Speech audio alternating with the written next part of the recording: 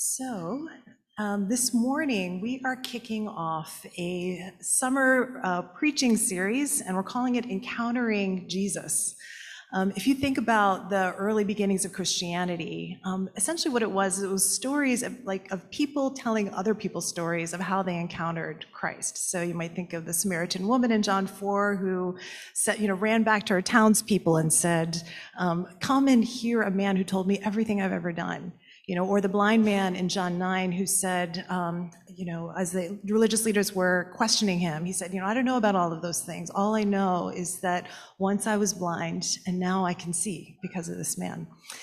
And so what we thought we'd do for the months of July and August is invite people that you may not normally hear from, members of our congregation, to come up and share their stories of how they encountered Jesus. And, maybe some will be more dramatic, like a healing story. Maybe some will be really mundane. But in all of these stories that people will be sharing, that they will be giving just firsthand accounts of what it means to kind of stand face to face with the living Christ in their lives today. So our first speaker, I'm excited for you guys to hear from her. Her name is Kimberly Malone. Kimberly is a spiritual director, and if you don't know what that is, ask her about that after service. She is a graduate of seminary, studying theology and diversity studies. She teaches a spirituality course in prison. I think right now it's at Sing Sing, another thing you could ask her about after the service. She's married to Michael Malone and stepmom to Benjamin and Devin over here today. And just the last thing I'll say about Kimberly that I really appreciate about her is that, a lot of times we struggle with prayer. Or we think of prayer as being something kind of boring. And Kimberly, as long as I've known her, has these really delightful, we call them like prayer games, in a way of like prayer games that she plays with God, and a way of her kind of playing with God and turning that into prayer. And I'm hoping someday she'll write a book about that. But anyways, I'm excited for you to hear from her this morning. So please join me in welcoming Kimberly Malone.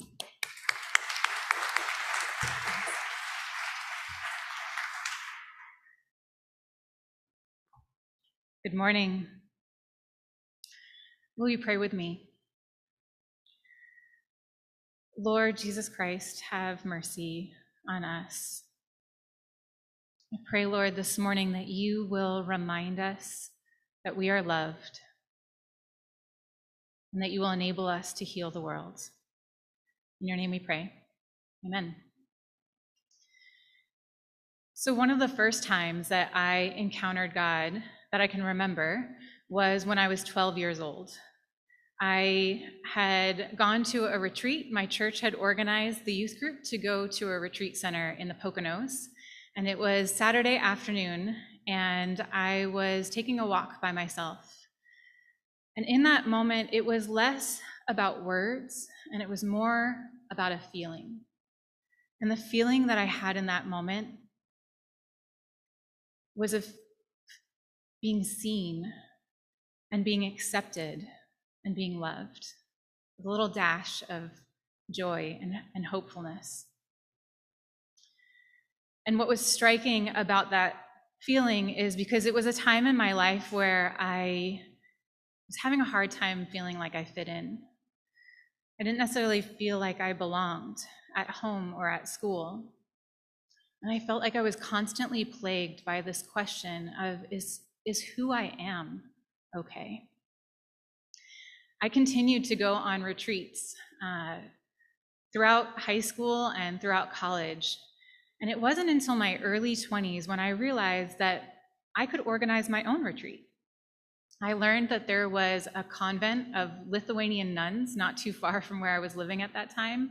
And so I called the nuns and I asked them if I could come visit for a couple days, and they graciously agreed. And ever since then, every few months or every few years, depending on what's going on in my life, I have gone away on a retreat. The most epic retreat that I have attempted was back in 2017. I went on a month-long silent retreat. In my training to become a spiritual director, I had learned that almost 500 years ago, Saint Ignatius had come up with a retreat guide that people were still using today. It's called the Ignatian Spiritual Exercises, and I wanted to try it. So I found a group of nuns, and I asked if I could come visit them for a month, and they graciously agreed. I went to the Linwood Retreat Center in Rhinebeck, New York, for the month. Now, leading up to this retreat, I had only been dating my then boyfriend and now husband for a few months, and I figured that it's maybe not the most usual thing for someone to leave their life and sit in silence for a month. So leading up to the retreat, I asked Michael, do you have any idea what I'm doing? And I was surprised when he said that he did. And then he said, yeah, you're spelunking the caverns of your soul. And I loved that image of my soul like this system of caves, and these retreats like expeditions and adventures to discover what was within them. So I wanted to tell you about my most recent soul spelunking expedition, which was back in April. I called up some monks and I asked if I could stay at the Holy Cross Monastery for a couple days. And in order to get there in time for dinner, I had to sort of race out of work. And so I showed up a little bit kind of frazzled and a little harried.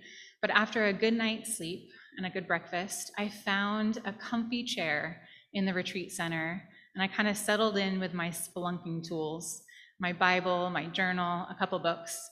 And some of these retreats, I've went on them with a very clear purpose, something that I wanted to spend time thinking about, or a decision that I had to make in my life that I really wanted to prayerfully discern. But this particular retreat back in April, I didn't have a plan. I didn't really have something that was pressing that I wanted to think about. So I wasn't exactly sure where to start. And it happened to be the week after Easter. So I decided that I would read what was happening in the weeks after Easter in the Bible. So I decided to read each one of the Gospels and their account of what was happening after Jesus rose from the dead. And so I started reading through them, and I was looking for words or themes or passages that kind of jumped out at me. And the first theme that jumped out at me reminded me of something that had happened on my silent retreat. St. Ignatius really encourages praying with your imagination. And so even though I grew up as a mainstream Protestant and Mother Mary was not a central figure in my spiritual life, on this retreat, I found myself having an imaginary conversation with Mother Mary where I asked her, what was Jesus like as a child? And the Mother Mary in my mind, without even skipping a beat, responded by saying, he loved food. And I love that image of Jesus savoring food, that crusty bread or flaky grilled fish. And it has since then added texture to that moment in our service when we say, and do this, eat in remembrance of me. So I couldn't help but notice that the resurrected Jesus comes back hungry. In so many of these different encounters, he is asking for food. He is walking along the way with two travelers. And when they say, do you want to come over for dinner? He's like, yes, absolutely. Or he's talking to the disciples on the beach and he's saying, you know what, let's have this conversation over breakfast. So that was one of the first things that I noticed. And I'm sure that scholars, maybe even the gospel writers, might have been demonstrating that Jesus did come back from the dead, fully human and fully God. And perhaps that's why it's in there, but I think that it's because Jesus loved food. So then I decided that I was going to pay attention to the last thing that Jesus says in each of the Gospels before he ascends into heaven. I figured if I was a gospel writer, I would know that that would be an important message. And as I started reading through these last messages of Jesus, most of them were ones that I would recognize, ones that sounded like the Jesus that I knew. They were things like, go out into all the world. They were things like the importance of forgiveness, or reminding us that even though he will not be with us, that the Holy Spirit will be our guide. And then I came to the Gospel of Mark, which was the scripture that we read today. And in that message I didn't recognize. There's a note that in my Bible that this last section of Mark was not included in the original manuscript, but it was added later. But in this added version of Mark's gospel, Jesus said, "And these will be signs of my believers. They will cast out demons. They will speak in new tongues. They will pick up snakes. They will drink deadly poison and not be harmed. And they will lay their hands on the sick and they'll be healed." And at this point on my retreat, I sort of put my Bible down in my lap. And if you had looked at me, my brow was definitely furrowed, because I couldn't help but think, I haven't seen any of those signs in my own life. And when I look around, those don't seem to be common signs of believers. And so I was confused. I imagined that if Jesus had said, "And these will be signs of my believers," I might have expected, when I look around today, it to be something like they will pray, they will attend worship services, they will give donations to those in need, they will comfort one another by saying, "I'll pray for you," and they'll post things about me on social media. But that's not what Jesus says. He says, signs of my believers will be that they'll cast out demons and drink deadly poison. And this is the benefit of coming to one of these moments in Scripture that's confusing when you're on a retreat, is that I had nowhere to go and nowhere to rush off to and nowhere to be. And so I decided to sit with that passage. And I asked Jesus to show me, what is going on here? Help me recognize you. Help me understand what is happening here. So I pulled out my journal and I wrote down 5 words. I wrote down demons, tongues, snakes, poison, and healing. And I prayed. And I looked at that first word, demons, and I started thinking about the passages in Scripture that I had read about demons. And I, in my journal, tried to write a list of characteristics of demons, things that I might recognize today as demons. And I thought about unhealthy coping mechanisms and addiction and fears and insecurity and shame, and how those things sometimes harm us or we harm one another when we're struggling with them.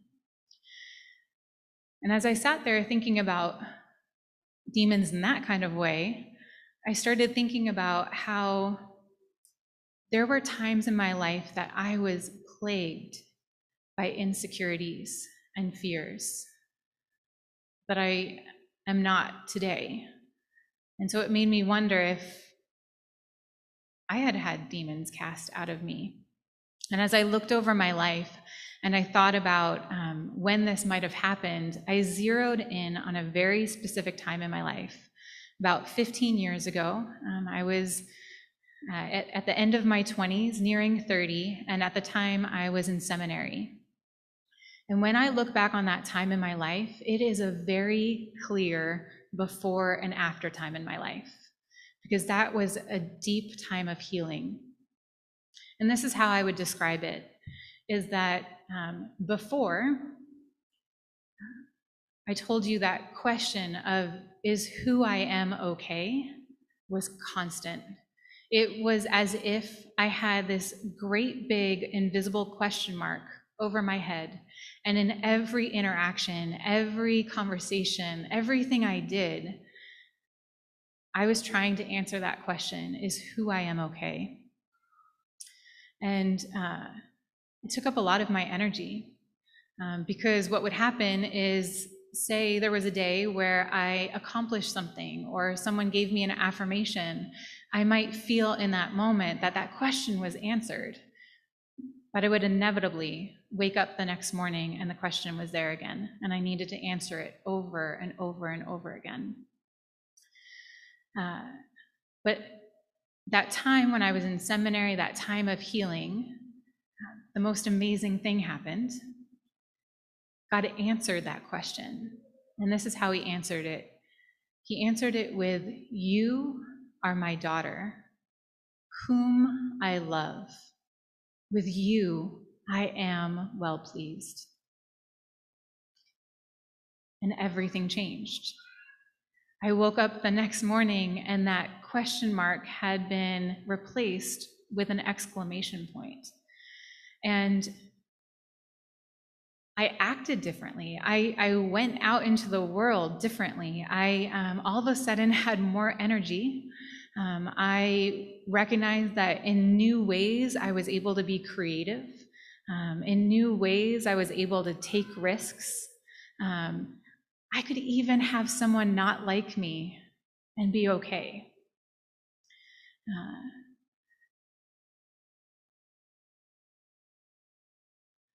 And as I thought about that experience of knowing that I'm loved, deeply being rooted in my love, in God's love, I recognized that I think I had had demons cast out of me in that time. So then I shifted to the next word, tongues. And I think my working understanding of speaking in new tongues is that somehow I would encounter someone who spoke a foreign language, and without studying it, I would be able to all of a sudden speak German or understand Italian. That's sort of what I thought it meant to speak in tongues. But again, as I looked back over my life, and I specifically thought about this before and after time in my life, I also recognized that in addition to that kind of new energy, that I was speaking differently. I was speaking with some more confidence. I was speaking with wisdom, or without needing to convince or impress. I felt like I had the freedom to speak honestly. And I noticed that there were some strangers in my life who it seemed like immediately they understand what I was saying. And then there was people that I loved dearly who were very confused about how I was now talking. And it made me wonder if speaking in tongues is really like a love language. Maybe less understanding foreign languages and more this premise of when we know we are loved, we interact with one another differently. So then I thought about the word snakes, and I opened up my Bible to Genesis, where Eve encounters a snake. And I, again, wrote in my journal, what are characteristics of snakes? They're crafty, deceivers. And I recognized in that interaction with Eve, the snake causes doubt, makes Eve wonder if she is now on her own, that she is now separate from God. And it was as if there is a flicker of that question mark coming up over her mind again. And I figured if that is the definition of snakes, intentionally or unintentionally, people or experiences that cause that doubt or that question of that love, then I have certainly picked up some snakes along the way. So then I turned to the word poison. And I searched my Bible for the word poison, and I noticed that in Psalm 140 and in a passage in James, it talks about sharp tongues full of deadly poison. And I thought about words as being poisonous. And I thought about that juxtaposition of speaking in that language of love or speaking poisonous words to one another. And I thought about how we have the ability to heal one another and harm one another. But I thought about how it says signs of my believers will be that they drink poison and they're not harmed. And I thought about not that believers need to avoid harm, but in that moment that you can drink in even venomous, poisonous words. And it was as if that love inside of you and your belly is like an antidote, that you can actually take it in and be okay. Which brought me to the last word, healing. And I thought about during that time of healing in my life, there was very specific healers that were with me at that time. And I thought about on that retreat, just the week before, I had had 2 interactions, one with a young woman that I mentor, and one with one of the students at my class in prison, where they had communicated that I had been a part of their healing. And I sat there sort of marveling that we can be a part of healing other people. So I sat there looking at my journal and all my notes and thinking about demons, tongues, snakes, poison, and healing. And I thought about this spelunking of this cavern, this particular cavern in my soul that I had just been on, and how it had reminded me of how I might have had demons cast out of me, how God had answered that question in my life, that you are my daughter, whom I love. With you I am well pleased. I thought about my own ability to speak that language of love, the protection that I've been given from snakes and poison, and the ability to heal. And as I sat there, I recognized Jesus and his message in the same way that I would recognize Jesus's message of forgiveness or waiting for the Holy Spirit. I recognize the Jesus that says healing is possible for yourself and for others.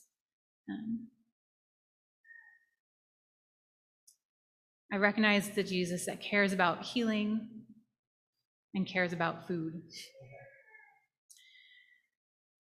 So I would encourage you to explore the caverns of your own souls, that we have opportunities through Scripture to encounter Jesus, to be rooted deeply in that love, and to be able to heal others. I would encourage you to go for a walk or go for a weekend, maybe even call some nuns or monks to see if you could stay with them. And take some time to ponder these things like, who are my snakes or who are my healers?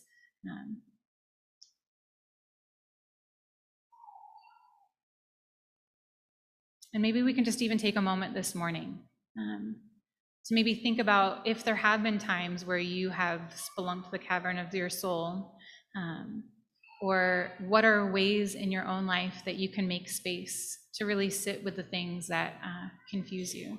So let's just take a few minutes right now.